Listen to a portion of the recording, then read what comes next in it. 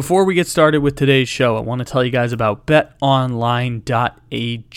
We are into the first round of basketball's playoffs, and it has been incredibly enjoyable. Some series may be all but done, Toronto Raptors, and others are just getting more intense. BetOnline is the place to stop for all of your bets, props, odds, wagers, gambles, plays, and any and everything gambling during the basketball playoffs. Use our promo code BLEAV, BLEAV, to get a 50% welcome bonus when you sign up using the link in the description to this episode. BetOnline, where the game starts.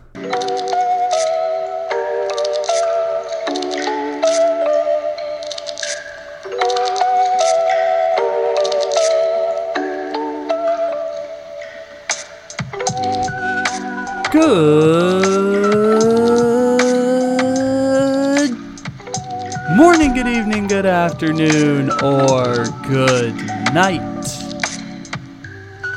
However and whenever it is you may be listening, thank you for stopping into another fantabulous episode of the Take It Easy podcast, live on the Believe Podcast Network, except it isn't live because it's a podcast. Welcome in, everybody. It is April 19th, according to my count. It may not be that according to your count, but we appreciate you stopping in however and whenever you may be listening. We have got ourselves a fantastic show coming at you today. I'm going to talk a little bit about the Dallas Mavericks. We're going to have a little bit of an NBA playoff preview of sorts with our friend Juju Talks Sports. We had the interview with the Nets Celtics series yesterday. We're going to add some more intrigue around this series the other series here today with a Slump Buster takeover, kind of for the first time over the past 2 weeks, but we also did the Rob Parker interview, which was cool, and the interview with this Nets guy, which I enjoyed. So it's a full Slump Buster takeover with myself and Juju here today on the show. We'll get to that in a little bit. To start off with for our A block here today, I want to laugh at, I don't want to say NBA casuals, but I want to laugh at some people who tried to convince me over the past 2 months just because I wasn't watching NBA basketball during the regular season this year, because I learned 2 years ago when it was Kristaps Porzingis' return game to the Garden, and I tried to get excited and tried to get hyped for the game, that I realized it just doesn't matter. And like me jumping out of I don't know how the Matrix worked, but like me falling out of the Matrix or me entering the Matrix or however the movie The Matrix works, because I never watched it, like exiting the Matrix, I realized NBA regular season basketball simply doesn't matter. As long as you get in the playoffs, you're gonna be fine. Now, it does give us a representation of who the best teams are, but you could have told me at the start of the year to list who the best teams in the NBA were, and I would have gotten it about 80% correct. In fact, we have a list here of how I projected the beginning of the NBA season and then proceeded to watch no more than like 20 hours of basketball the entire season this year. It might not even have been, like, most of that was on Christmas and like right up to the play-in game. Like, I did not watch any regular season basketball this year. And so I said at the start of the year, Milwaukee and Brooklyn would be your elite teams. The next group of teams would be Miami and Philadelphia. The next group would be Boston and Chicago. And I think I had the Hawks in the mix there too. And then you had the first round exits, which was the play-in teams, which I said was the New York Knicks, the Washington Wizards. I said it was going to be the Pacers and the Hornets would be the play-in teams. And then after that would be the bad teams. Or no, I think I had the Pacers as a bad team. I'm sorry, I messed that one up. The Pacers were a bad team, and Toronto I listed as a tanking team. Now, should I have known that the Knicks would probably be better? Yes. And should I have known the Raptors would be better than the Knicks? Yes, that's just judging by which franchises are run well and which ones are run poorly. But you kind of knew who was what in the NBA this year, like relatively. Like Brooklyn is worse than I thought they were. Boston is slightly better than I thought they were. Miami might be really good. They might make a conference final, and James Harden's now on the 76ers. But pretty much everything was pretty close, and that's because the NBA is so dependent on stars, and there wasn't a lot of star movement over the offseason to change the landscape of the league from what we saw in 2021. And what we saw in 2021 was Philadelphia was a really, really good team. Brooklyn and Milwaukee were the two best teams in the East. And that was kind of the storyline last year. Miami got a little bit better. Boston got a little bit better. But you could have foreseen both of those improvements. Not necessarily them being 1 and 2 in the East. But I'd argue that they aren't actually the 1 and 2 teams in the East. Milwaukee is definitely the best team in the Eastern Conference, bar none. And then Milwaukee and Boston and Philadelphia and Brooklyn are all smushed together instead of having Philadelphia and Miami and I guess to a certain extent Boston smushed together in that way. So all of that to say, NBA regular season, pretty worthless. But there were a lot of people who watched regular season basketball who, one, are trying to convince me that the Celtics are championship good. And we talked about that yesterday. We don't need to rehash that.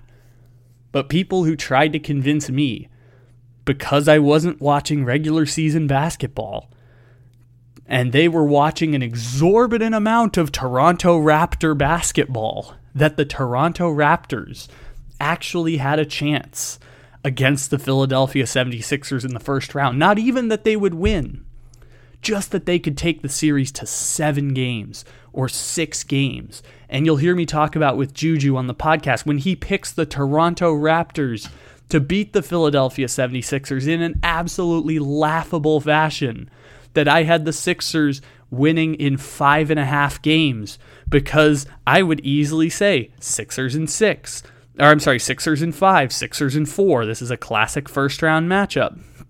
And it ended up being exactly what I thought it was. I was being tricked by smart basketball people that the Toronto Raptors might actually be kind of good. And they are not. Because the joke I'd been saying from the start of the season is like, this is just a team of Precious Achiuwas. It is Pascal Siakam, yes, and Pascal Siakam is a third star. Pascal Siakam is as valuable to a team as we talked about with D'Angelo Russell on the Minnesota Timberwolves, which is, as a third best player, he can be a viable threat for winning basketball. As a third best player, he won a championship as long as Kawhi Leonard was his best player, and Kevin Durant tears his Achilles in the finals, and Klay Thompson tears his ACL in the game after Kevin Durant tears his Achilles. All of that put together, you could win a championship with Pascal Siakam as your third best player. And now Pascal Siakam was the best player on the Raptors, and they were terrible. Where I misstepped on the Raptors was that I thought last year was more an embodiment of the Raptors than the sample size we had before. And Toronto was a much better team. It's just their problem last year was they played in Tampa Bay for the entire season because they couldn't go to Toronto with COVID policies. And so playing the entire season away from home got it to a place where Toronto did the Laker thing last year, where they just didn't want to keep playing basketball. And so once they got to the 12 seed, they just were like, we just want this to end. It's not worth fighting for the play-in spot over the Hornets or the Pacers, which, by the way, quick side note I didn't get to mention last week.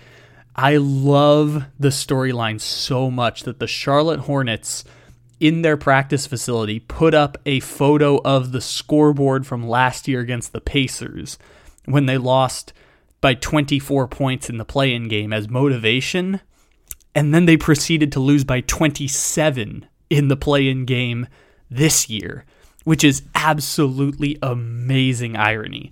And we talk about how when you're trying to develop a young star, and we'll talk about it more in a second, you usually have to be bad to get to the top of the draft to develop a star. And like with Memphis, it took them getting to the play-in game in the bubble and losing. Then they won the play-in game in Ja Morant's second season. And then in their third season, they made a leap to last year they played a 7-game series. Now they might win a 7-game series. All of that stuff that we talk about with young players' development, that's where LaMelo Ball's at. You lose by 24 in the play-in game as a 10 seed, then you lose by 27 in the play-in game as a 10 seed. This is part of LaMelo Ball's development, or the Charlotte Hornets are just doomed to be a 10 seed for the rest of time, because the Charlotte Hornet joke we used to make was Kemba Walker purgatory. You're good enough to win 35 games, not good enough to get a top pick in the draft. The 1 year they get a top pick in the draft, they get LaMelo Ball, and they go right back to Kemba Walker 10th seed purgatory. Congratulations to the Charlotte Hornets for their life in Kemba Walker 10th seed purgatory, because that seems to be where that franchise exists, to be 10th place. But at least now they get a play-in game where they lose by 25 every year. Anyways, back to Toronto. Last year, Toronto was the 12th seed, and they didn't want to fight for the play-in game. And I should have seen it better that they weren't actually that bad. They were just tanking. Again, I didn't watch any Toronto Raptor basketball in 2021. But in 2021, I was watching a lot of regular season basketball, at least a moderate amount of regular season basketball in 2021. I just didn't really realize that I wasn't watching Toronto Raptor basketball because the Toronto Raptors sucked. And they lost Kyle Lowry in free agency. Now, it was a sign and trade situation, so they got back Goran Dragic and Precious Achiuwa from the Miami Heat, which prompted the Precious Achiuwa jokes that I've been making for a while and am going to continue to make here on this fine podcast with a scripted bit that we have at the end of this segment. And so then they get Goran Dragic, and Goran Dragic gets traded to San Antonio and gets bought out, and they get like Thaddeus Young and a draft pick or something like that to flip the contracts or whatever. And so Toronto kind of just flips Kyle Lowry into give Van Fleet more minutes, give Gary Trent more minutes, and they turned that losing season into getting the 4th pick in the lottery to draft Scotty Barnes. And Scotty Barnes is awesome. He got hurt in game 1 of this series, so obviously I acknowledge injuries changed the outcome of the series, but it wasn't going to flip the outcome who wins the series. It was going to make it Toronto might win a game with Scotty Barnes starting instead of OG Anunoby giving you 24 points and 38 minutes in a playoff game. So that part of it changed the equation for the Toronto Raptors in we lose Kyle Lowry, we increase minutes for everyone else. And by the way, this was the exact strategy that Toronto used when they lost Kawhi Leonard. And it's not the most efficient strategy because of the salary cap sport of the NBA. I talked about this back in 2020 during the pandemic a lot because I was really, really fascinated by Toronto, not just because I loved Kawhi Leonard, but for how they pivoted off of having Kawhi Leonard. They had to, if you dumb it down to its barest minimum level, Toronto had to replace 28 points of Kawhi Leonard going into the 2020 season. And the way they decided to do that was Van Fleet increased his points per game by 7 points. Siakam increased his points per game by 7 points. OG Anunoby increased his points per game by 6 points. I can't remember who. It was Norman Powell. Norman Powell flipped in for Danny Green, who also left in free agency after that season. And I forgot who the last person was now, but there was a 4th person on that team. It was Norman Powell, it was Fred Van Fleet, it was Siakam, and it was... God, I can't remember who the last person was, but someone else added 5 points per game for the Toronto... I think it was Kyle Lowry. I think Kyle Lowry added another 5 points per game for the Toronto Raptors. And so all of them together made up for the loss of Kawhi Leonard, and they still won 50 games because the strategy worked. All of them significantly improved their numbers because they all became larger parts of the offense. And you may remember in the bubble, Toronto was playing Boston, and they were losing 3-1 to Boston, and then they came back to make it a 3-3 series, and they forced a Game 7, and they lost by only 3 points in the second round to Boston. They were as good as Boston and as good as Miami. Miami ended up making the finals, and Boston should have been able to beat Miami to make it to the finals. In a year where Giannis got hurt in the bubble, and there were no other good teams in the East, because Kevin Durant was hurt that year with the torn Achilles, and Joel Embiid and Ben Simmons were falling apart with the 76ers. With all of that happening, they were good enough to go to the finals as one of these second-tier teams. And when they lost Kyle Lowry last year, I thought it was they're going to the bottom of the lottery. They're going to trade possibly Pascal Siakam, and they were offered like the 7 pick in the draft by the Warriors for Pascal Siakam, and they wanted more. And Toronto decided not to sell low there, re-signed Fred VanVleet, and traded Norman Powell for Gary Trent, and pretty much nothing else. Like they got like a 2nd-round pick in there too, but pretty much nothing else other than Norman Powell for Gary Trent. And Toronto finds themselves in a place where they try to do the same thing again. We lose Kyle Lowry. We're going to replace his production internally. Fred VanVleet's going to have an all-star caliber season. Siakam's going to increase his points per game 2 more points. Gary Trent Jr. is going to come in here. Precious Achiuwa is going to come in, and he's going to average 12 points a game. We're just going to do little by little, adding the pieces back together to hit a certain threshold of points, which is a really interesting strategy because in a sport where everyone is boom or bust and trying to compete, they dumb it down to essentially, we need to hit this many points scored in order to win basketball games. How are we going to hit that number? Well, we're going to do it with VanVleet, and we're going to do it with, sub in. Anunoby's gone, let's sub in Norman Powell. Oh, Norman Powell's gone, let's sub in Gary Trent. Let's sub in Precious Achiuwa. Let's bring in Thaddeus Young. He can give us 7 points here and there. And they find these weird value plays in weird places, and they can get players deep in drafts like VanVleet, who is undrafted, Pascal Siakam, who's a 27th pick in the draft. Gary Trent was a mid-first round pick. OG Anunoby was a mid-first round pick. Toronto finds weird value in weird places, and it's interesting how they've been able to sustain an above-average basketball team by doing that replacement and finding value within the margins, which is a testament to how well-run the organization is, because like we talked about on Monday with the Miami Heat, the best-run organizations are the people who I believe find value in the later rounds of the draft and say, I can do something with you. Where no one else is finding value, I can bring value to my team, and that's where we're going to get a competitive edge as an organization.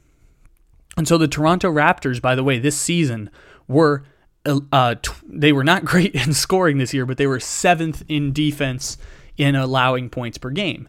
And they were not great offensively, but that's the problem when you lose Kyle Lowry and Kawhi Leonard is, yes, you can replace those points, but it's not a sustainable strategy. For example, in a salary cap sport with max contracts, the Toronto Raptors could get 28 points per game from Kawhi Leonard and a go-to scorer guaranteed at the end of games, or they could give VanVleet $20 million, Norman Powell $10 million, which they did at the time before trading him. They can give Pascal Siakam $27 million, and they can give Danny Green $15 million. And then when Danny Green goes, you replace him with OG Anunoby, who's getting paid $12 million per year. And in a salary cap sport, you're going to lose to the team that can just get the Kawhi Leonard. And the Kawhi Leonard at only $38 million will beat the 4 players who combined make $62 million per season, because it's a competitive advantage that allows them to fill their ranks with their own Danny Greens and their own Norman Powells and their own Gary Trents. That's essentially at its dumbest level why the superstar is so valuable in the NBA, combined with the fact that there's only 5 players on the floor at a time. And one single player can impact winning on that level once you get to the playoffs and benches shrink and all that stuff. And so for that reason, I knew Toronto was fraudulent. People trying to convince me that team basketball was going to be the key to victory for the Toronto Raptors. It was obvious that that was not going to be the case.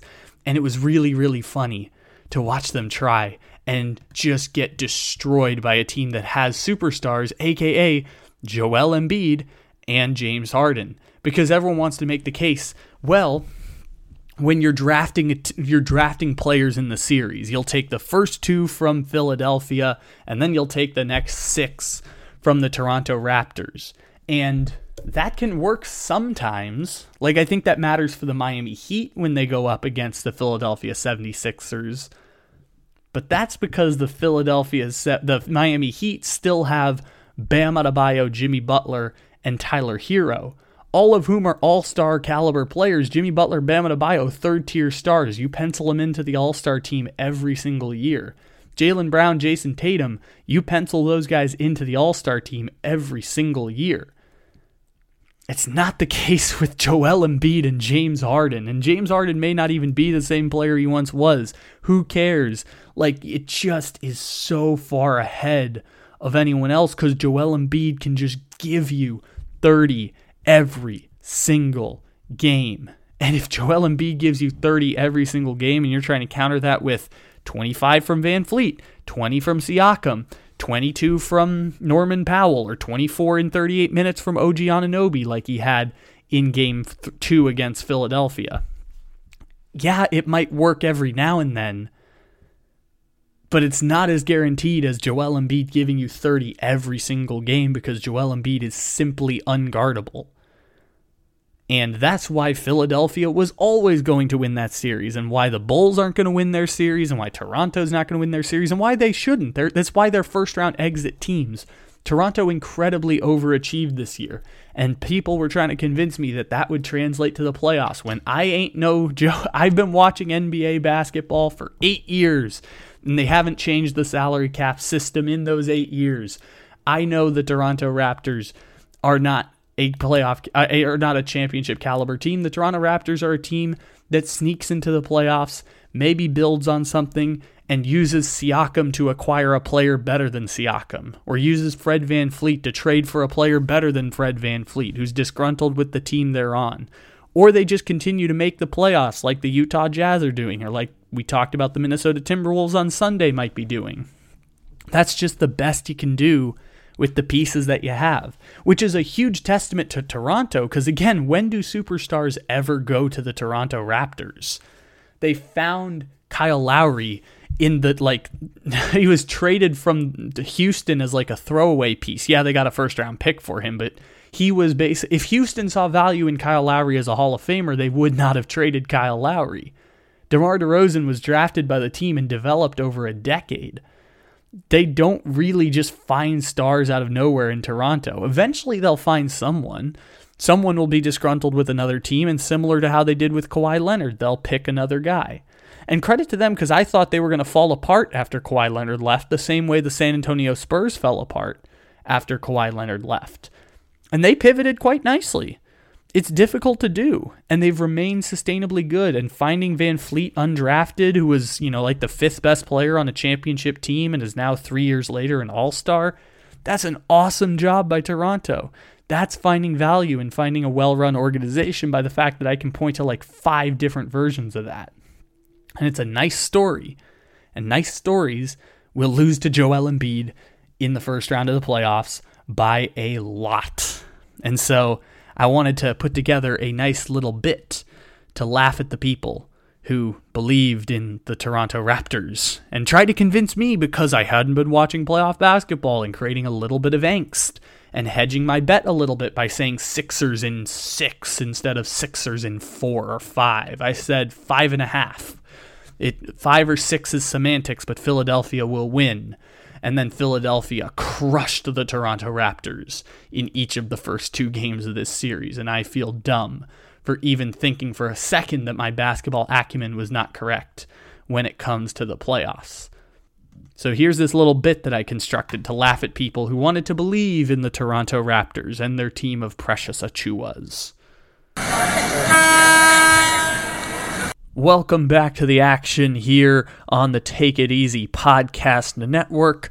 My name is Kyle Ledbetter, and we continue our coverage of the 2022 NBA playoffs. Toronto Raptors have the ball here. Precious Achiuwa is going to inbound the ball to Precious Achiuwa here. The Raptors are going with a 4 Precious Achiuwa lineup here. 4 Achiuwas, 1 Van Fleet. Achiuwa rotates the ball over to Achiuwa. The Toronto Raptors won 48 games this regular season in the NBA. They were one of the surprise darlings of the NBA, with people like myself saying they would be a tanking team at the start of the season. Achiuwa swings the ball to Van Fleet. 3-pointer on the way. Van Fleet, it is no good. And now the Achiuwas go back on defense. Great matchup here with Achiuwa on Tyrese Maxey. We'll see how that works out. 76ers going with a lineup of Maxey and James Harden and Joel Embiid. Do we know 2 other players on the Philadelphia 76ers? They're not really important, but the Philadelphia 76ers don't have Matisse Thybulle for this game because, again, Matisse Thybulle, anti-vaxxer, not available for play here. And the Toronto Raptors, back to them. I mean, just a scrappy, hard-fought team. You know, smart basketball people were saying that despite the fact the team has 7 Precious Achiuwas on their roster, that they might be a sneaky out in the first round. Don't be surprised if Toronto wins this first round matchup. And Achiuwa will take the ball up the court the other way.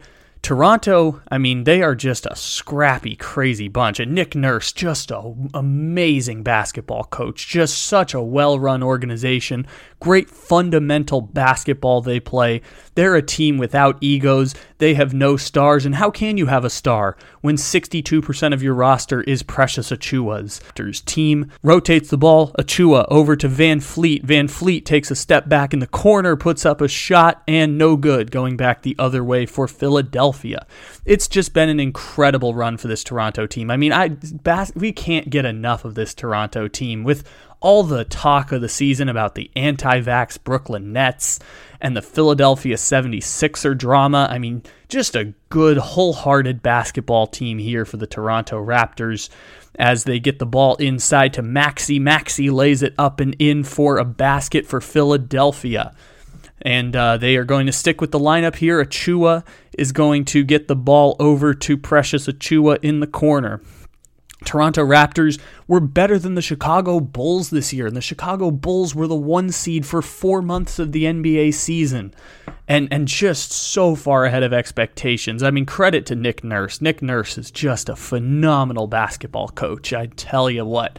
And they're just playing so great right now. Shot missed by Van Fleet, going back the other way here for Philadelphia. It's interesting to see how they match up here because obviously you have Joel Embiid, and here we go. Embiid takes the ball down inside, moves past Achiuwa, and a slam dunk by Joel Embiid. A big finish there, getting past Achiuwa. Embiid now ups his total on the game to a subtle 42 points. And the 76ers extend their lead over Toronto to 27 points.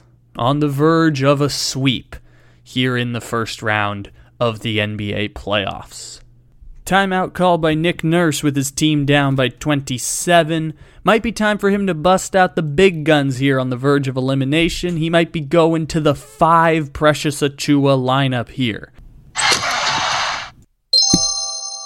This show is presented by Athletic Greens. We've told you about Athletic Greens before. With 1 scoop of Athletic Greens, you're absorbing 75 high-quality vitamins, minerals, superfoods, probiotics, and adaptogens to get your body right. Athletic Greens is 1 scoop in a cup of water every day, and that's it. To make it easy, Athletic Greens is going to give you a free 1-year supply of immune-supporting vitamin D. That's 365 days worth of Athletic Greens.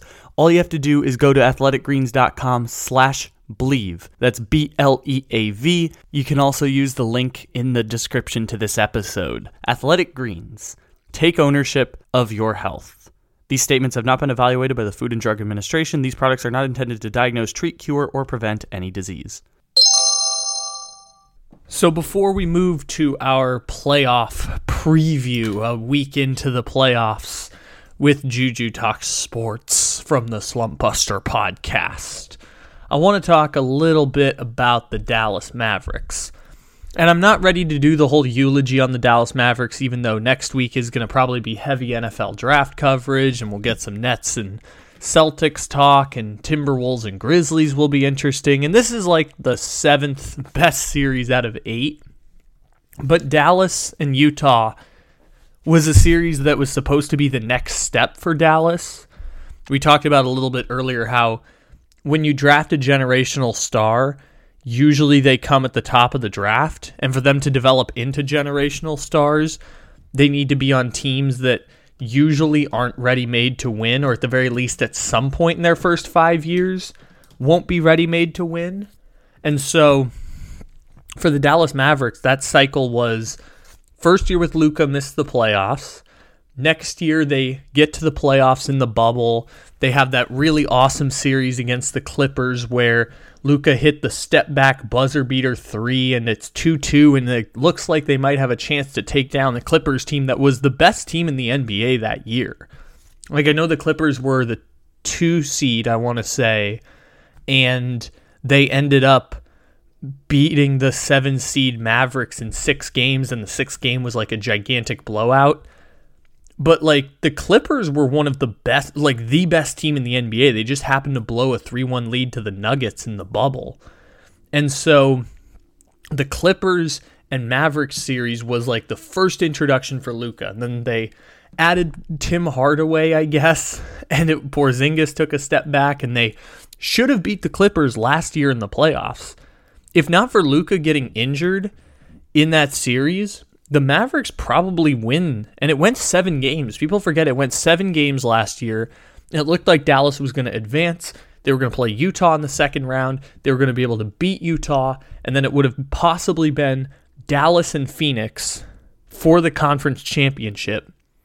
And we would get Luka Doncic 4 games away from the NBA Finals in a year where Kawhi Leonard tore his ACL, but the Mavericks took down the Clippers before that, and LeBron James and Anthony Davis got hurt, and it's a changing of the guard in the Western Conference.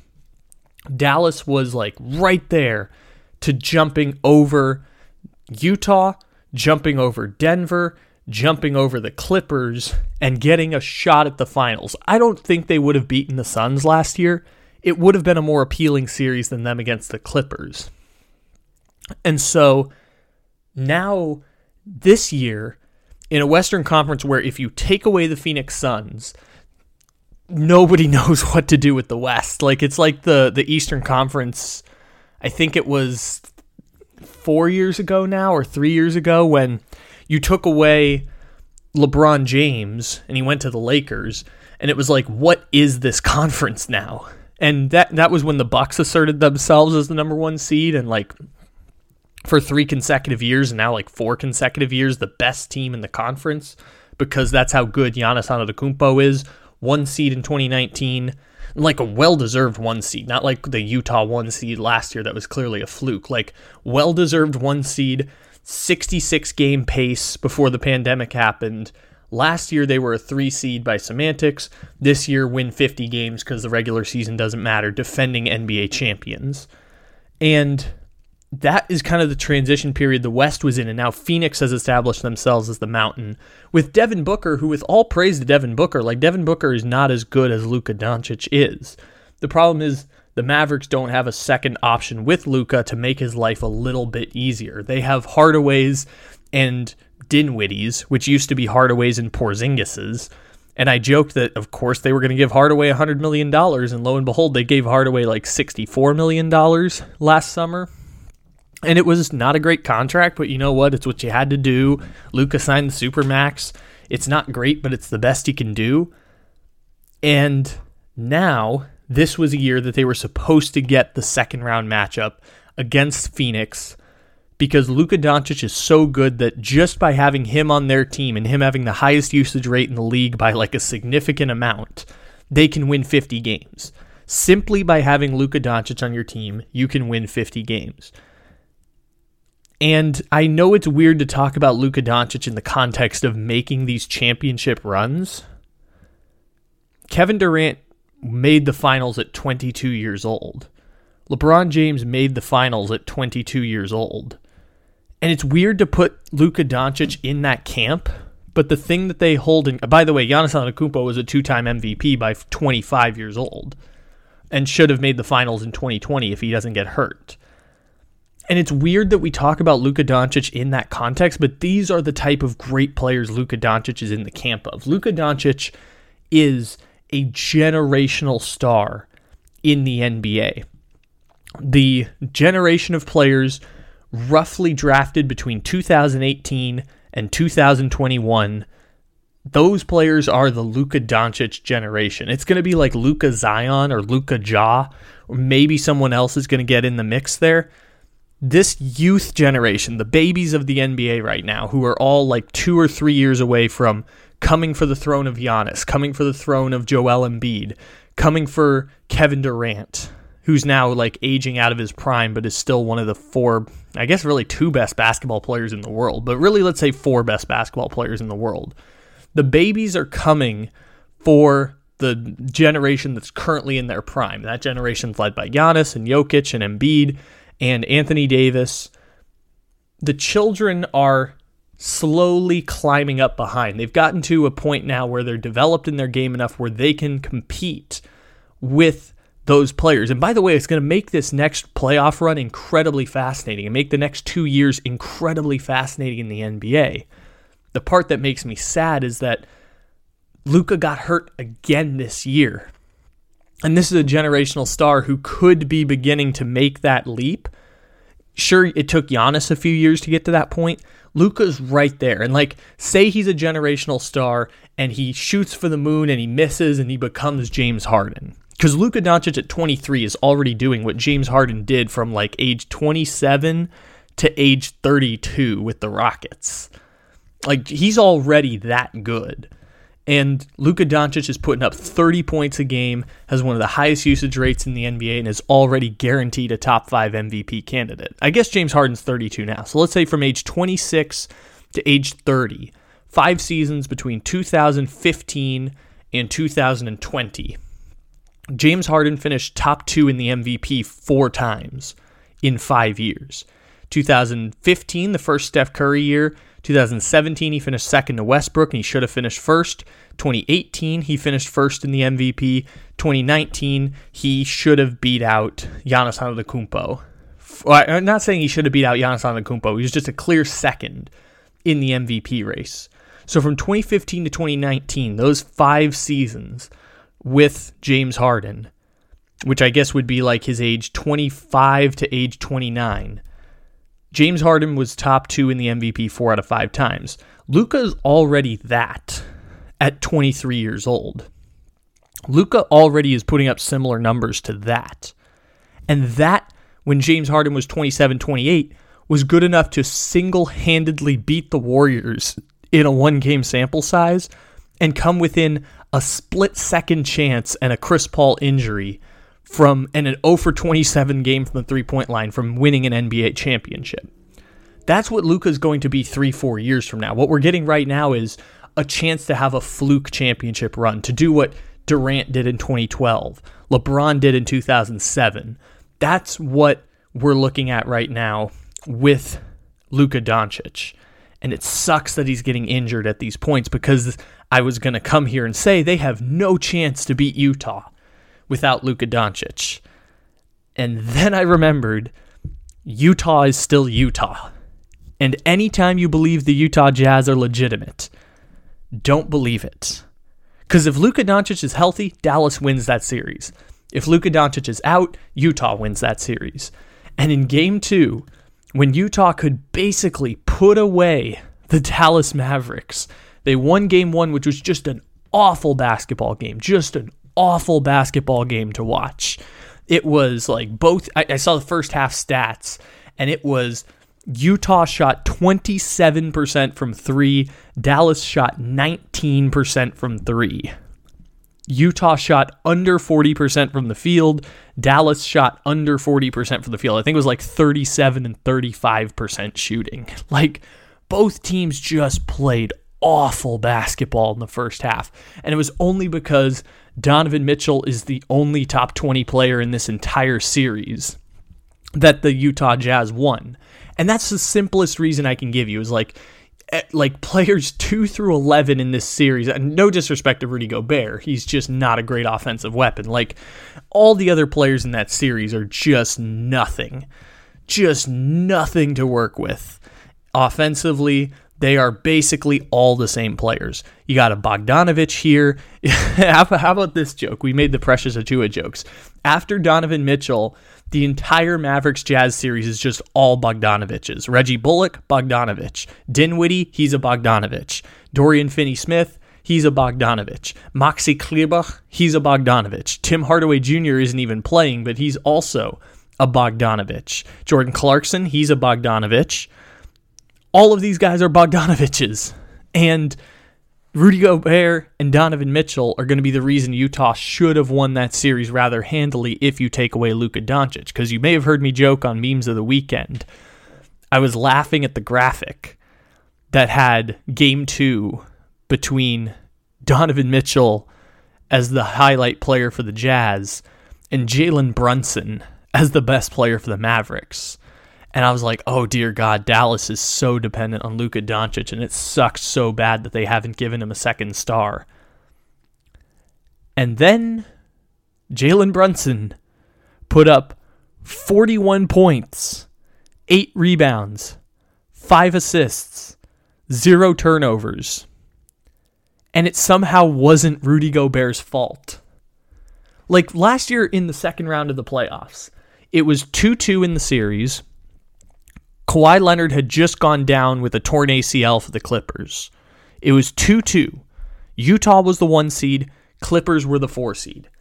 It was basically like a 7 seed Clippers team versus presumably the number 1 seed in the West with the Utah Jazz.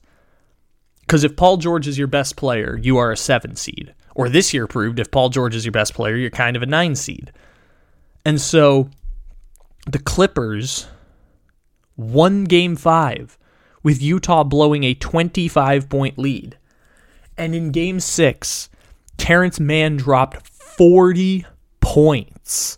40 freaking points on the Utah Jazz just because he switched on to Rudy Gobert every single time and just got open shots, and he happened to hit all of them in a Game 6. And I was like, that was the moment where I was like, I've been saying for years, if you ever believe in the Utah Jazz, don't. They are the discount version of the Lakers. Don't believe in them. And that was the one that's just like everything I've ever said has just been reaffirmed about the Utah Jazz. And this time it wasn't even Rudy Gobert's fault. And the Mavericks did it again. It was Terrence Mann. It was Reggie Jackson. And you could go back further to like the bubble one when Jamal Murray put up 50 points. And Jamal Murray's not the type of player we're talking about here, but still, Jamal Murray putting up 50 points in a playoff game is just ridiculous. And you can go to the Game 2 stats. Rudy Gobert and Mike Conley had a combined 8 points for Utah. Mike Conley put up 0 points. Put up 0. Even if Jalen Brunson scores 41 points, if he's doing it on 28 shots, you should still be able to beat the Dallas Mavericks because Donovan Mitchell can give you 41 points on 28 shots also. To just cancel Jalen Brunson's 41 points, Donovan Mitchell can give you the stat line. And by the way, he had 34 points in that game. Donovan Mitchell can just erase that shit. And it didn't matter because Utah just keeps having this happen to them over and over again. I still think they're going to win the series. It would have just been a foregone conclusion if they had just beaten the Dallas Mavericks in Game 2. And it's so funny that it's happening to them again because I was going to come and eulogize the Dallas Mavericks and be like, we're missing out on a rare, like, wacky finals run. Like, LeBron in 2007 was a weird run. Like, it was weird that they made the finals. There wasn't a great team in the East that year. It was a weird run. 2012 with OKC, they had to beat the Spurs to get to the championship, but that was the year that Kobe Bryant was, I think it was right, Pau Gasol got hurt, I think, in that series, or Kobe got hurt in that series. It was right before they traded for Dwight Howard. And it was like, okay, Kobe needs a second younger star to pair along with him as he ages into his 30s. And OKC beat that team. And they beat the defending champion Mavericks, who were just a shell of themselves 1 year removed because it was like 34-year-old Jason Kidd and Tyson Chandler left and all of that stuff. Like, they were a shell of the championship team. And then the Spurs one was the one series where the equivalent of what I was saying, where if Dallas had beaten the Clippers last year, if Luka had stayed healthy and they beat the Clippers last year, and they would have beat Utah in the second round, no question. And then they would have gone to the conference finals against Phoenix. That was their version of they're underdogs in the series. You could also see them beating Phoenix. And then last year's final has Dallas with 22-year-old Luka Doncic. establishing himself as his generation's greatest star. Not that Luka Doncic isn't already his generation's greatest star. Again, just by virtue of having him on their team, they're going to win 50 games every single year. Even if Luka only plays in 65 of those games, they're still guaranteed to win 50 games every year just because you have Luka Doncic. And there's only about 5 players total you can say that about in the NBA right now. It's Giannis, it's Kevin Durant, it's Jokic, it's Embiid, it's kind of Steph Curry. And after that, there's not really a whole lot else you can say guarantee 50 wins just because you have that player on your team. And Luka's right now 23 years old, and the fact he hasn't made it out of the first round doesn't diminish Luka Doncic. Like, we've already seen Luka Doncic averages 30 points a game in the regular season. He's averaged 35 a game for a playoff series. Like, he's special, and Dallas has not put the right supporting cast around him by just giving him a second all-star caliber player. Like, just give him a second top 50 player. And maybe they'll develop Jalen Brunson into that, and maybe they've done some of that this year and I just wasn't watching. They still need, like, the trade for Porzingis was the right idea. It was just the wrong player coming off of an injury.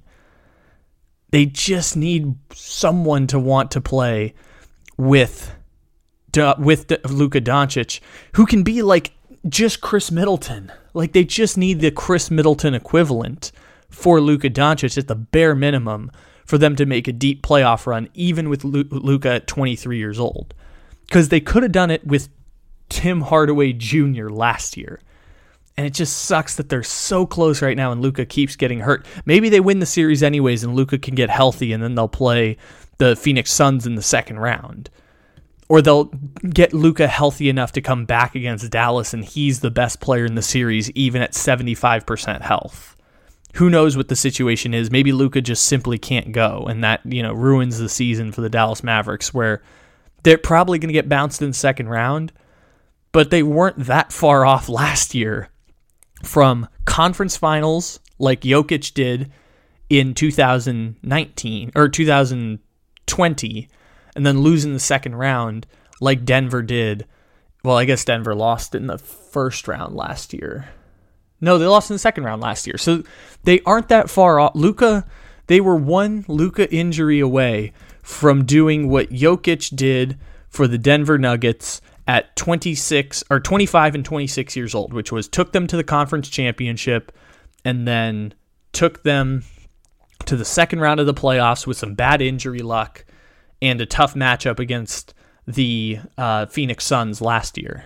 They were so close to just doing that with Luka at 22 and 23 years old. If they had just not had Luka get hurt last year against the Clippers, they probably win that series because they were up 3-2 and Luka had the neck, back, and shoulder injury, and then they lost Game 6 and they lost Game 7 because Kawhi Leonard's a super freak of a human. And by the way, they would have lost Game 6 no matter what. They just could have won Game 7. They were so close to having that run, and that's why the one-game sample sizes are so small and so random, because people could diminish Luka Doncic based on those one-game sample sizes. And I'd argue incredibly unfair, given we've seen this larger body of sample size that suggests this dude is a generationally gifted player who single-handedly gets you 50 wins. And if Utah's going to butcher this and give them an opportunity to make the second round, power to them. It's just going to be really, really difficult to believe that the Dallas Mavericks could do that. It could have been different. It could have been the thing that we talk about 15 years later, which was LeBron at 22 making the finals, Kevin Durant at 22 making the finals. That could have been Luka in last year, and it could have been Luka this year. And it's just not going to work out that way for Dallas, which stinks because we could build the narrative arc around Luka for a player who I'm pretty sure is going to be as talented and as good as LeBron James, Kevin Durant, and Giannis. And maybe, again, he shoots for the moon, misses, and he becomes James Harden. Still a pretty damn good place to be if you're Luka Doncic and you're your generation's greatest basketball player. New sponsor alert. It's the good people over at creditkarma.com.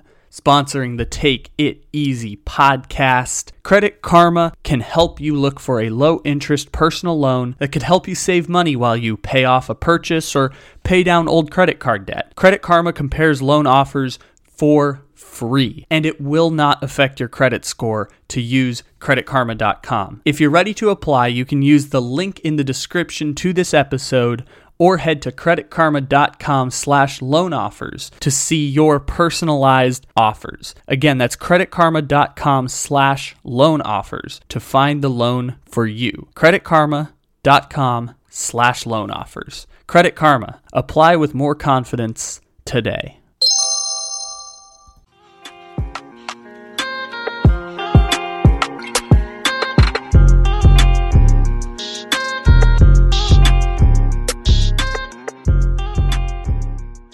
Got Ledbetter, episode 140. NBA playoffs have tipped off. Would you rather win the MVP award or a team championship?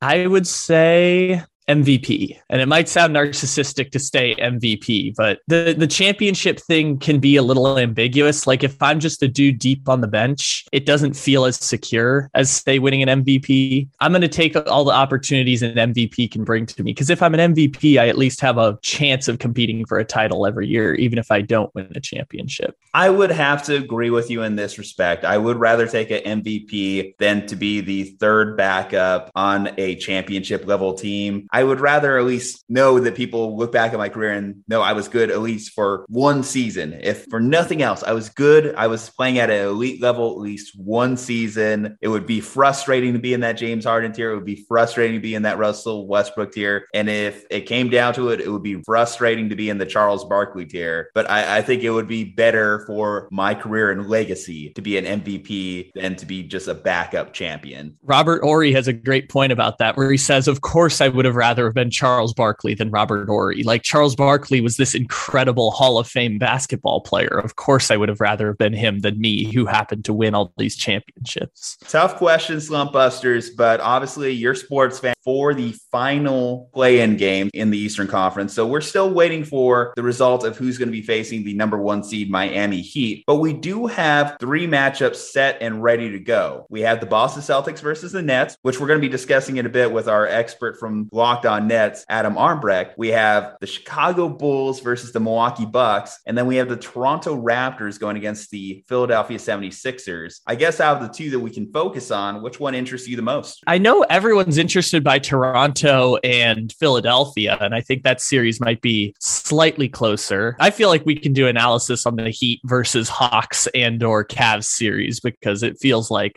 Miami's going to win the series, even if we don't know which team they're going to play. But I want to talk about the Milwaukee Bucks because they have been the number one team all throughout the season in the East, and yet I feel like they're like the seventh most interesting story in the NBA right now. So let's talk about the Milwaukee Bucks a little bit here, because I think that Milwaukee finds themselves in a really, really interesting place in this grand scheme of the playoffs. Just because if you take away the Suns and you take away the Bucks, there's a little bit of chaos in the NBA. The parity that fans were clamoring for 5 years ago is here now. In a league of parity, Milwaukee is still the best team of the group. And part of that is just having Giannis. Part of that is having the same core of the team that went to the finals last year. And part of it is just recency bias on our part. But I do think Milwaukee is a really interesting team because of they're going to follow like a similar path to last year, right? If I think that Boston or the Nets will lose to Milwaukee and Milwaukee's going to just slaughter the Bulls, I'd like to put that out there. It's going to be 4. And if it's not 4, it's going to be 5 because Milwaukee gives them a game by,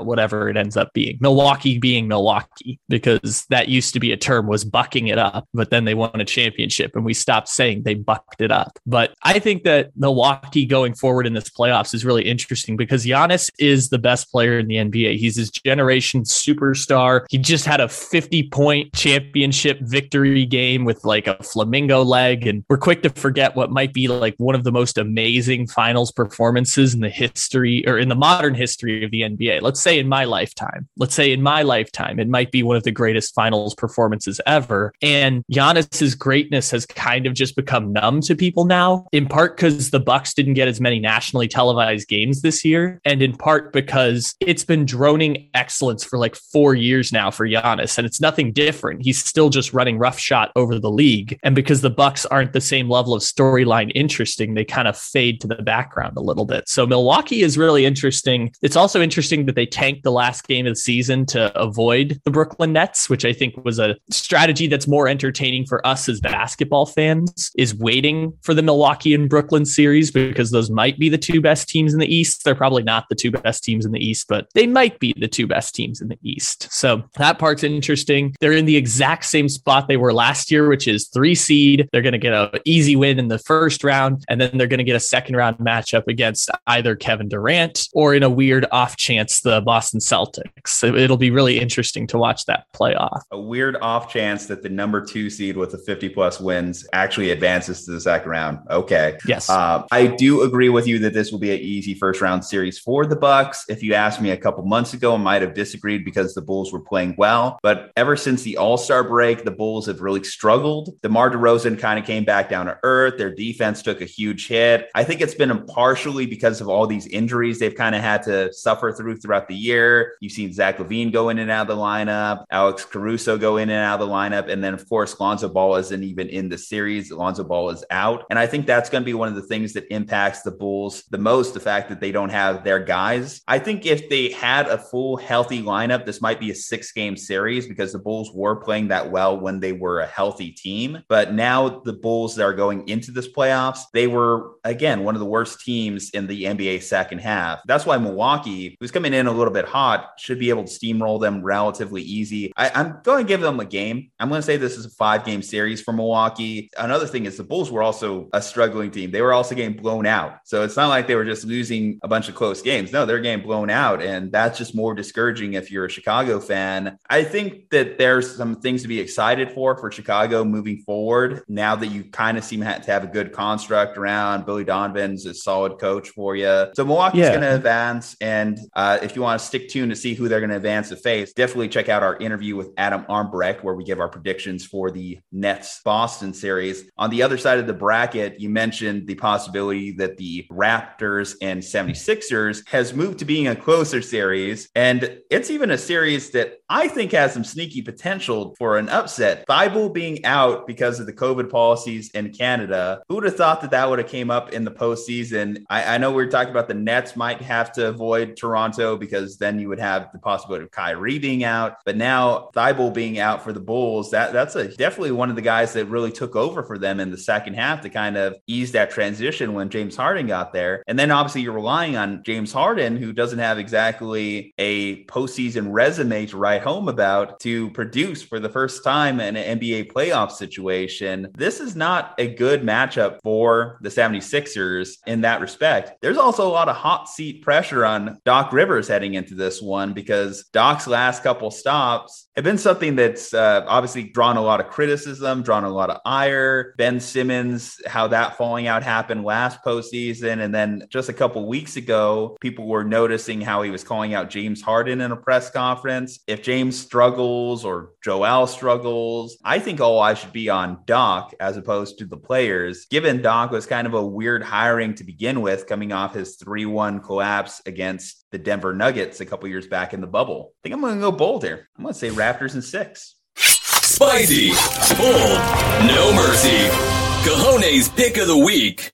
Raptors in 6. That would be quite shocking, considering I view the Raptors as just an entire team of Precious Achiuwas at this point. Just the entire roster is all Precious Achiuwas, just recreated in different forms. But remember at the start of the season when we did our tier rankings, and I had the Bulls exactly correct. I said the Bulls exactly correct as the 6th seed, as the 7th seed type in the East. I said the Knicks would be decent and the Raptors would be bad. And I missed those two just a little bit because I should have known that Toronto is a very, very well-run organization and the New York Knicks are far from a well-run organization. So I'm upset for missing that one. Philadelphia is going to win the series. I think that one should be without question, because if you're picking stars in the series, it's not just about picking stars in the series. They had more stars than the Atlanta Hawks last year too. Yes, and that was a historic collapse, choke job, whatever you want to call it. It was essentially, I say this all the time, 1 in 778 odds that they blew a 24-point second half lead in game 5 against the Hawks and a 25-point second half lead against the Hawks in game 7. So it was just a historic collapse where the Sixers were very clearly better than the Hawks and they lost. That could happen again in the playoffs. It just probably won't happen to Toronto. Even though Toronto is a similarly skilled team this year to last year's Hawks team, that one just felt like a weird anomaly. But Toronto is actually pretty good. Like Toronto, as much as I think they're just a team of Precious Achiuwas, like Fred VanVleet is now like a bona fide all-star in the NBA. Siakam's a fine third star. They don't really have a second star, but they've kind of like filled the gaps in between with Precious Achiuwas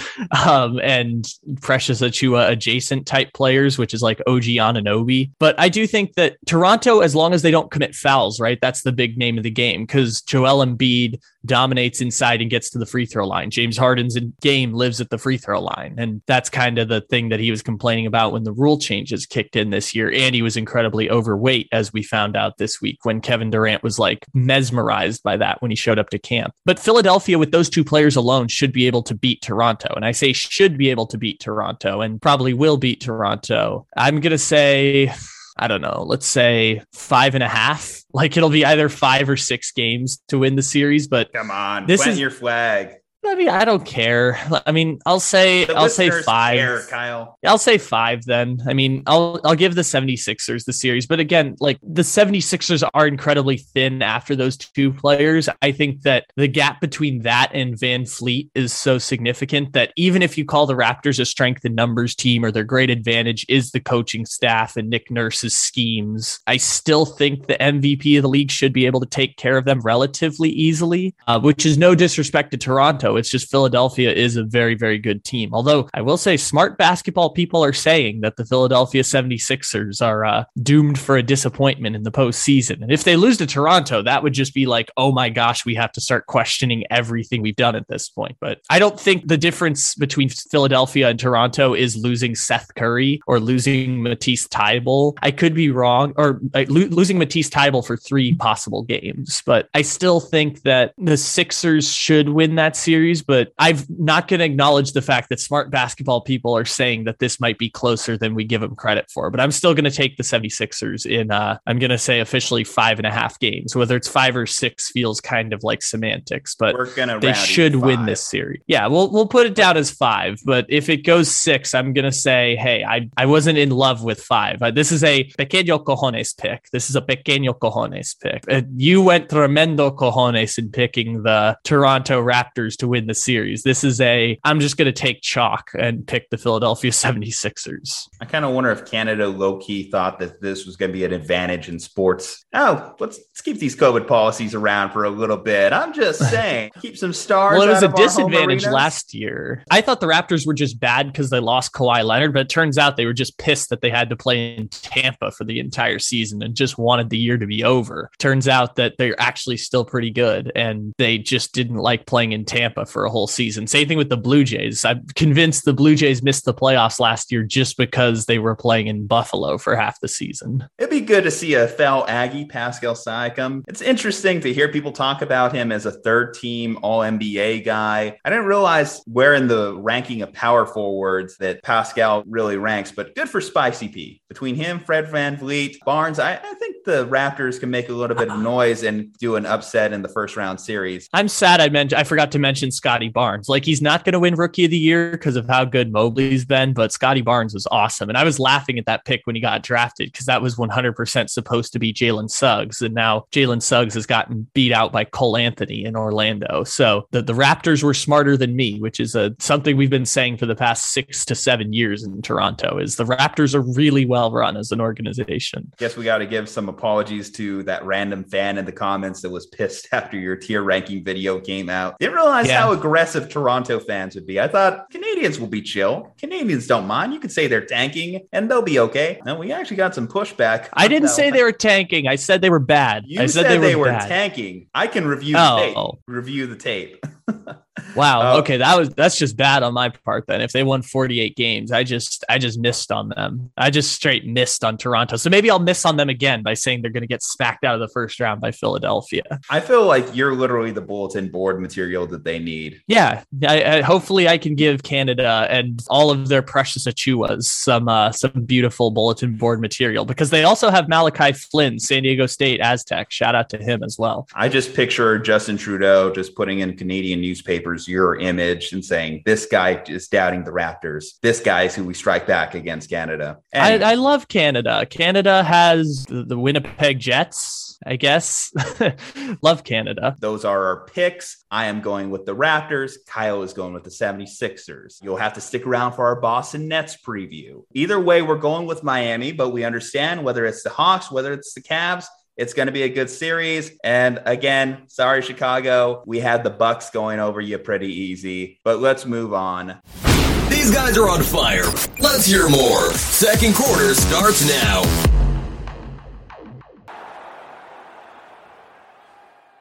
Mavs versus Utah, that's going to be a great series. Golden State versus Denver. And you have the Grizzlies versus the Timberwolves. A couple of generational talents. 3 series that, again, I think I'm happy with. I really like this NBA playoffs. Whether it's the Eastern Conference or the Western Conference, there's a lot of good matchups. And even the possibility of who might face the Suns, even that series possibility has some potential. Let's start with the Mavericks versus Utah. That's one that kind of drew my attention from the start when we were first looking at matchups. And I think what it's really going to come down to, Luka is coming into this matchup banged up, calf injury, and we know how dangerous those can be. Sometimes you hear calf and you kind of dismiss it. I've had a calf injury. I didn't think much of it, but you realize that's not too far away from that all-important Achilles ligament. And when that thing's gone, it could lead into a whole lot of disaster for an NBA player. We've seen Boogie Cousins. We saw Klay Thompson, Achilles, ACL, Achilles, ACL. Once you get in that string of injuries, it's hard to come back from. And certainly the Mavericks are going to do everything they can to make sure that Luka is in a position in which he doesn't suffer from this long term. But at the same time, they want to win some playoff series. Even the competitor in Luka says he wants to be out there for his teammates. We'll see how they manage that, because I don't think the Mavericks have much depth behind Luka. Whereas I look at the Jazz, Donovan Mitchell's been amazing in the playoffs. He's averages over 33 points a game. Rudy Gobert gets shit on a lot, but Rudy Gobert is going to go in the Hall of Fame as one of the greatest all-time defenders. Guy who's consistently on the all defensive teams and all NBA teams at center. And then, of course, Mike Conley, maybe a Hall of Very Good guy, but Mike Conley, solid scorer, quality perimeter defense. Those 3 guys in a limited Luka, the Mavericks, they're going in as the favorites, but I think a lot of Vegas odds makers are hinging on Luka available throughout the series. What do you think about this one? I'm kind of torn myself. It would be wrong of us with a responsibility on this podcast. I think we have a responsibility to not give people predictions for this series, because if Luka doesn't play, it changes the entire outcome of the series. And right now, Luka looks like he's game to game at this point. Woj said this morning, I don't know if this counts as breaking news, but that Luka Doncic is looking doubtful to play in game 1 of this series, which again suggests that if he's not well enough to play then, that they're just trying to get him to like 75 or 80% in order to play. It changes the entire series, because the way that Dallas was going to beat Utah was just switch Luka Doncic on Rudy Gobert every single time. Just on the perimeter, just run screen and rolls, switch Luka onto Rudy Gobert every time, because remember last year in the playoffs, which was kind of the big revelation, was you can just switch Rudy Gobert off the floor. If you make Rudy Gobert have to guard the perimeter, he becomes almost obsolete as a defender. And so they they have Luka, who's the ultimate perimeter weapon to go one-on-one against Rudy Gobert. But if you take that away, you don't have the scoring threat. As much as Spencer Dinwiddie can shoot the ball, you don't have the scoring threat that Luka Doncic is. And 36% of their offense runs through Luka Doncic, which like only LeBron James, I think, had a similar percentage of usage In rate. fact, I can speak on that. Apparently, he had 8th all-time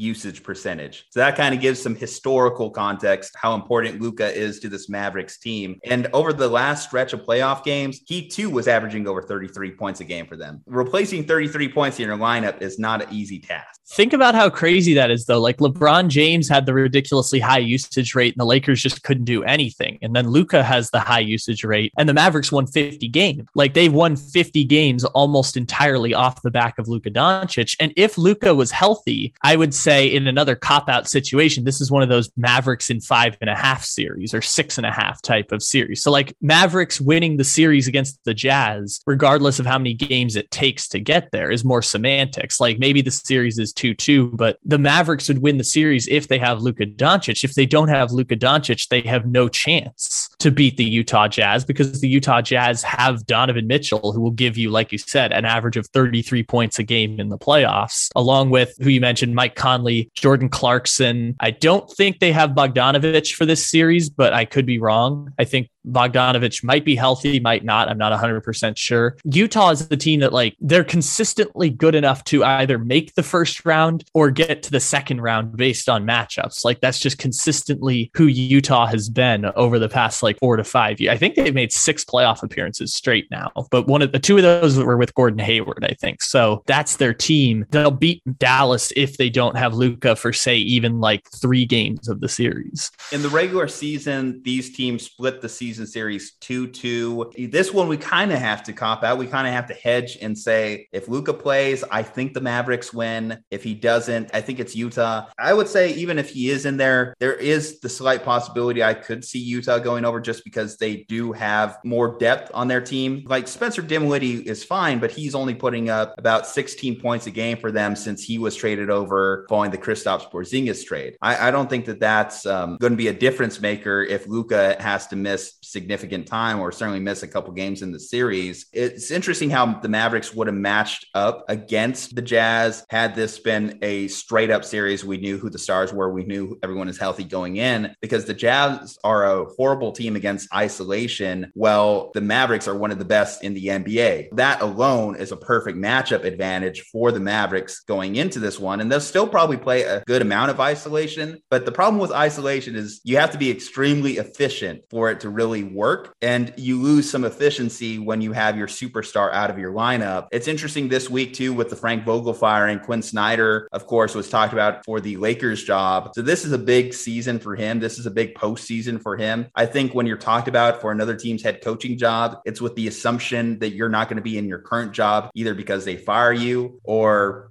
they fire you. There's not a lot of options for Quinn Snyder to go because he's kind of topped out with the Utah Jazz for the most part. It doesn't seem like this team's a team that can win a championship this year. So most people just assume that wherever they end, whether that be the second round, maybe they get lucky and get into the Western Conference Finals. Quinn Snyder's time is going to end in Utah this season. I think he at least has a first round series win in him. You know, I'm not going to hedge. I'm going to say Utah wins in 6 regardless, because just knowing that Luka could miss a game, 2 games, I think is enough. If Utah can get the advantage and win the first 2 games, then that sets the series up for Donovan and Conley and Clarkson just to finish it. The Mavericks are going to do a great job of double teaming Donovan Mitchell, and that's what they did to win their last couple games against him. But that's where the other guys, the 2 through 5 guys in their lineup, come in big. And I think that's enough to put the Jazz over the Mavericks. Yeah, Utah's just got to get one of these games. And like if Luka doesn't play the first 2 games in Dallas, Utah's just got to get one of them and they'll be in good position, because then they get 3 home games and 5 and 6 in Dallas with or without Luka Doncic. They'll be in a good position there. You know, it's a real shame, because if you told me going into this playoffs that Luka was fully healthy, I might say that the Mavericks have, I'm not picking them as a favorite by any means, but if you told me a dark horse playoff team, I mean, we've seen some dark horses over the last 2 playoffs. We saw the upstart Atlanta Hawks last year, and then we saw the Miami Heat 2 years ago. So if you ask me who could be that team this year, I would say the Dallas Mavericks with Luka, because this is the first time that they don't have to go against the Clippers to knock him out. Put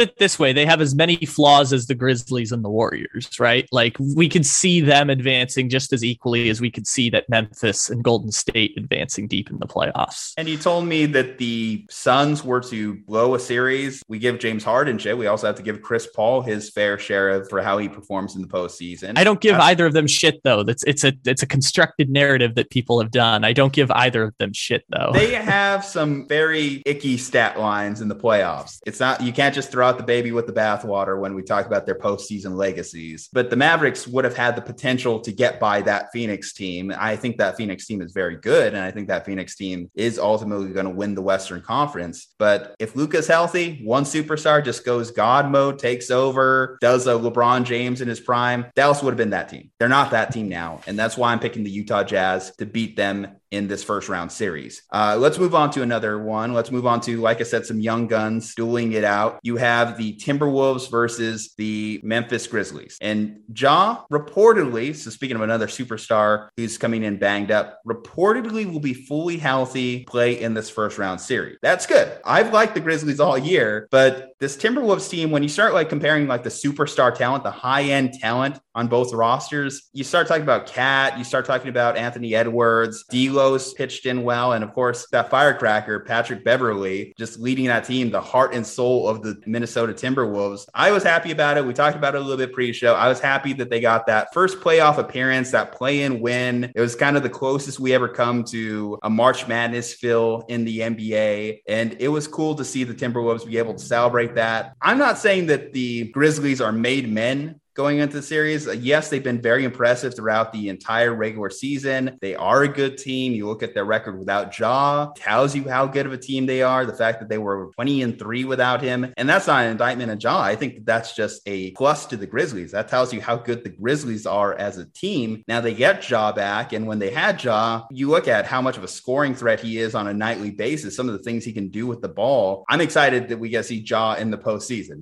Thank God, because I was a little worried there after the injury. Is this going to be one of those things that kind of matriculates throughout the postseason? And again, kind of like Luka, where we just don't know if he's going to be playing full capacity or not. Again, they're saying full health. If they're saying full health, I'm going to trust them full health. I'm going to pick the Grizzlies in 7. I think this is going to be a tight series. I think that the Timberwolves have more high-end depth players, even though we kind of question where Cat is on that superstar tier, even though we kind of question how effective D'Lo is from time to time. Anthony Edwards is still pretty young, so we don't know how good he's going to turn into. But those 3 players, they've shown this year, and I guess they just needed that leader in the locker room. Patrick Beverley's an asshole, but when he's your asshole, when he's on your team, type of guy that you want in that locker room. That's interesting because as much as I feel like I haven't watched any Timberwolves basketball this year, because I haven't, at the same time, it feels like if this series is going to go long, it's going to be because Memphis isn't putting them away more than it is going to be the good things that the Timberwolves do.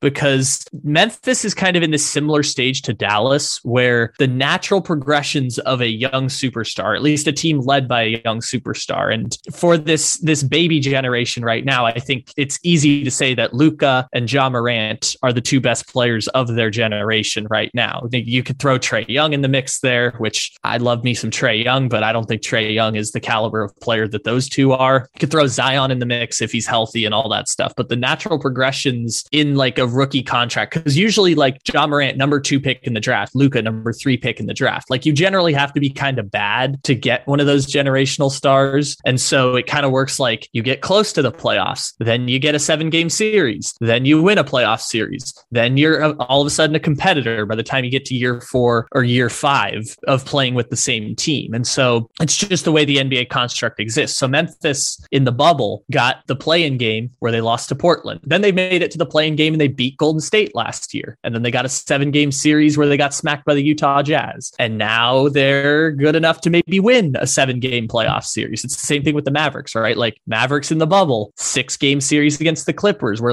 Luka hit an amazing buzzer beater that's making the playoffs for the first time. Then it's going 7 games against the Clippers, and they probably should have won last year if Luka doesn't get hurt. And then this year it's winning a playoff series. As long as Luka's healthy, they should win a playoff series, and then et cetera, et cetera. So Memphis is in that place right now where they should win this series as long as they put away the Minnesota Timberwolves, because the Minnesota Timberwolves, as much as I'm falling in love with this team all over again, even though I last year did multiple podcasts about how crazy this franchise is and how their general manager got fired for having an affair with someone within the organization, and they dumped a coach and immediately hired his replacement who they wanted to hire in the first place, but the owner intervened, and all the Jimmy Butler stuff and Andrew Wiggins and all the stuff that happened with Minnesota, where the only good things that ever happened in Minnesota is when they're so bad that they just have to get good players. Because in the NBA, if you stay bad long enough, you will eventually get good things happen to you. Minnesota, Karl-Anthony Towns, number 1 pick in the draft. Anthony Edwards, number 1 pick in the draft. Wiggins, number 1 pick in the draft. Where did they get D'Angelo Russell from? Trading the number 1 pick in the draft, Wiggins, for the former number 2 pick in the draft. So that's the only way good things happen to Minnesota.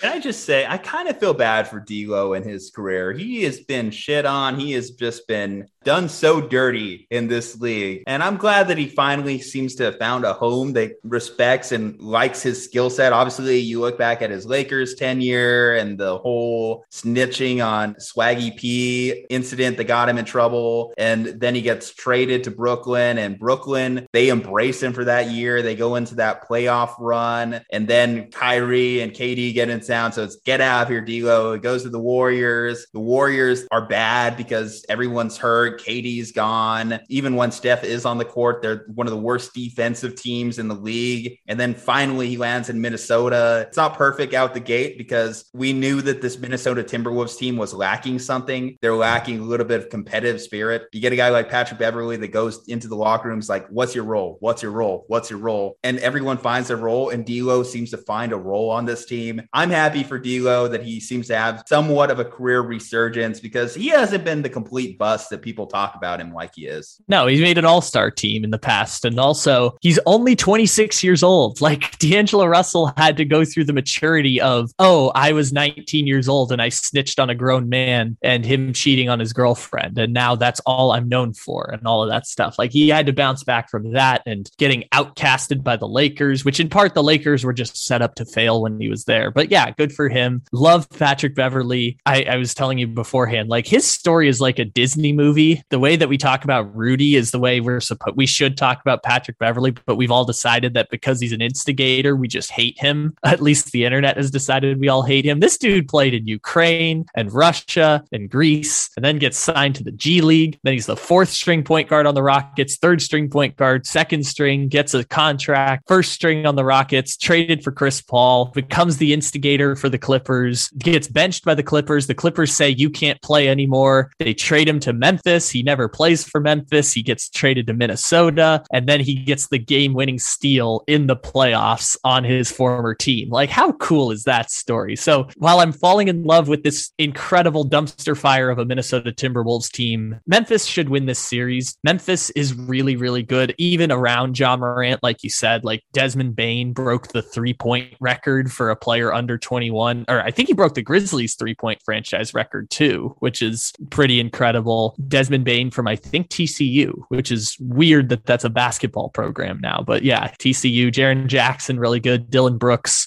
Last year when they made that run, we thought he was the 2nd best player on the Grizzlies, so let's not discount him. Let me say Memphis is going to go up 3-1 in the series, and after that, anything can happen. It could be, maybe Minnesota steals a game 5, and then they get game 6 at home, and Memphis struggles to put them away. But let's say Memphis will go up 3-1 in the series, and then after that, it's anyone's guess. Memphis will win the series, but 5, 6, 7 games, all are on the table. If you're making me pin me down and pick one, I'll pick 6 and hedge my bet. But I will say the series will get to 3-1 Memphis, and after that, Minnesota has a choice whether or not to lay down or to kind of fight back and try and come back from down 3-1. Our next first round series that we will break down is a battle of the 2021 MVP finalists, Steph Curry versus Nikola Jokic. Luckily for the Warriors, kind of breaking news, I guess, in the last 12 hours, it appears that Steph Curry was a full participant in their first playoff practice. Highly important, because if you told me Steph was out this series,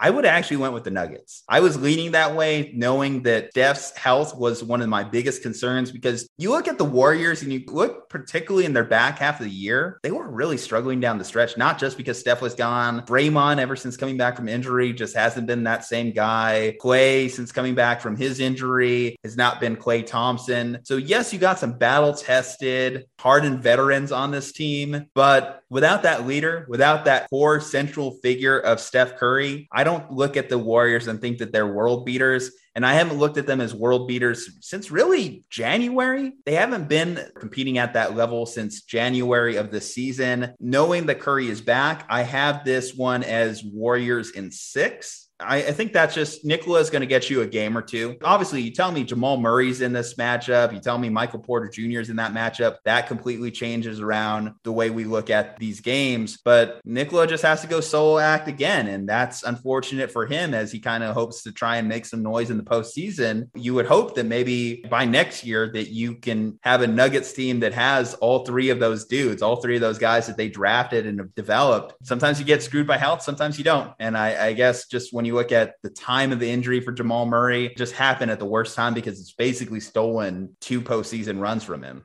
Yeah.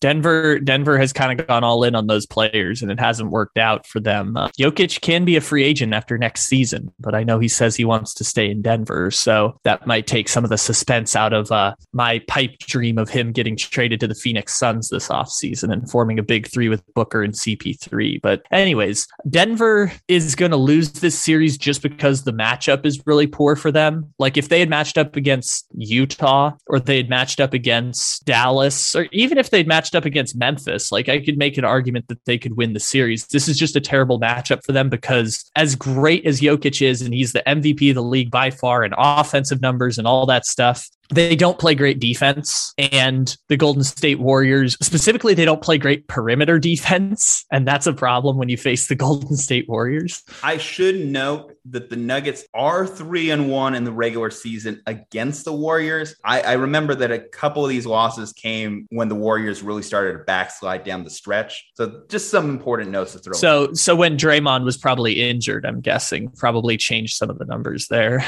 I remember that they lost whenever we spoke to Locked on Warriors. They were coming off a loss to the Denver Nuggets, and that was right around Draymond's injury. But I think Draymond was back for this most recent loss. Actually, no. March 10th. So actually, the Warriors have the most recent win in the regular season series against the Nuggets. But overall, the Nuggets have dominated this matchup. You had a very low scoring game in December, 117-116 game. I believe that was the game I'm referring to. 131-124, like a week later. And then 113-102, their last game in the Warriors' favor. In terms of looking at the regular season, it's not as poor of a matchup as you're portraying here in the early going, but it is one that I don't feel good. I mean, I've already picked it. I've already said I think the Warriors are going up in 6. I'm just saying I don't think it's necessarily as bad a matchup as you think. I mean, at very least, Nuggets have more size than the Warriors. Well, I think like it's one part of the game, right? So like Nuggets defense versus Warriors offense is a small part of the game. I mean, it's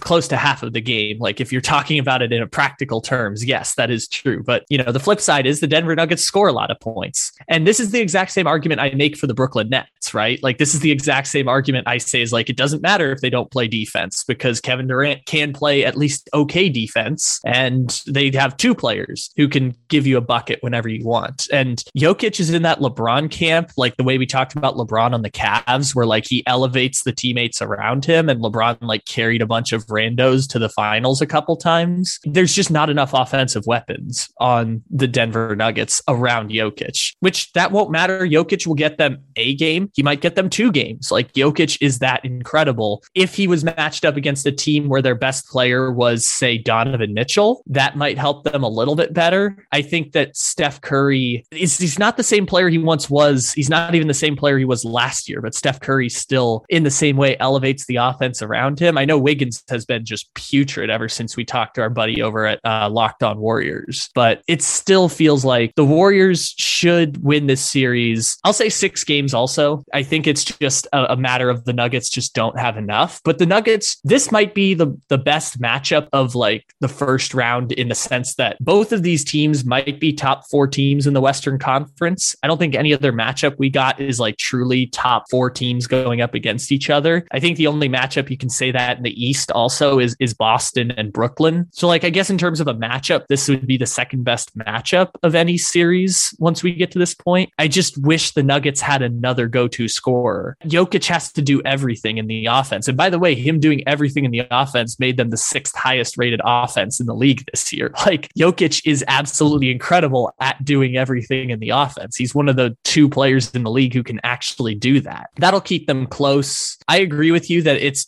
closer than people think. I'm going to take the Warriors just because as great as Jokic is, Golden State has some levels of answers for not him offensively. You can't stop him. You can only like slow him down offensively and like hold the ball longer. But, you know, the Warriors offense has answers for the Nuggets. The Warriors defense relatively has answers for the Nuggets. They have answers for everyone else except Jokic. They just, you know, obviously Klay Thompson can play a level of defense. They'll put Draymond on Aaron Gordon, who's basically like their second scoring option at this point. Maybe they'll even put Draymond on Jokic. Who knows? But I think that it's not going to work out super well for the Nuggets in terms of winning the series. I think they would have rather just match up against someone else in the first round.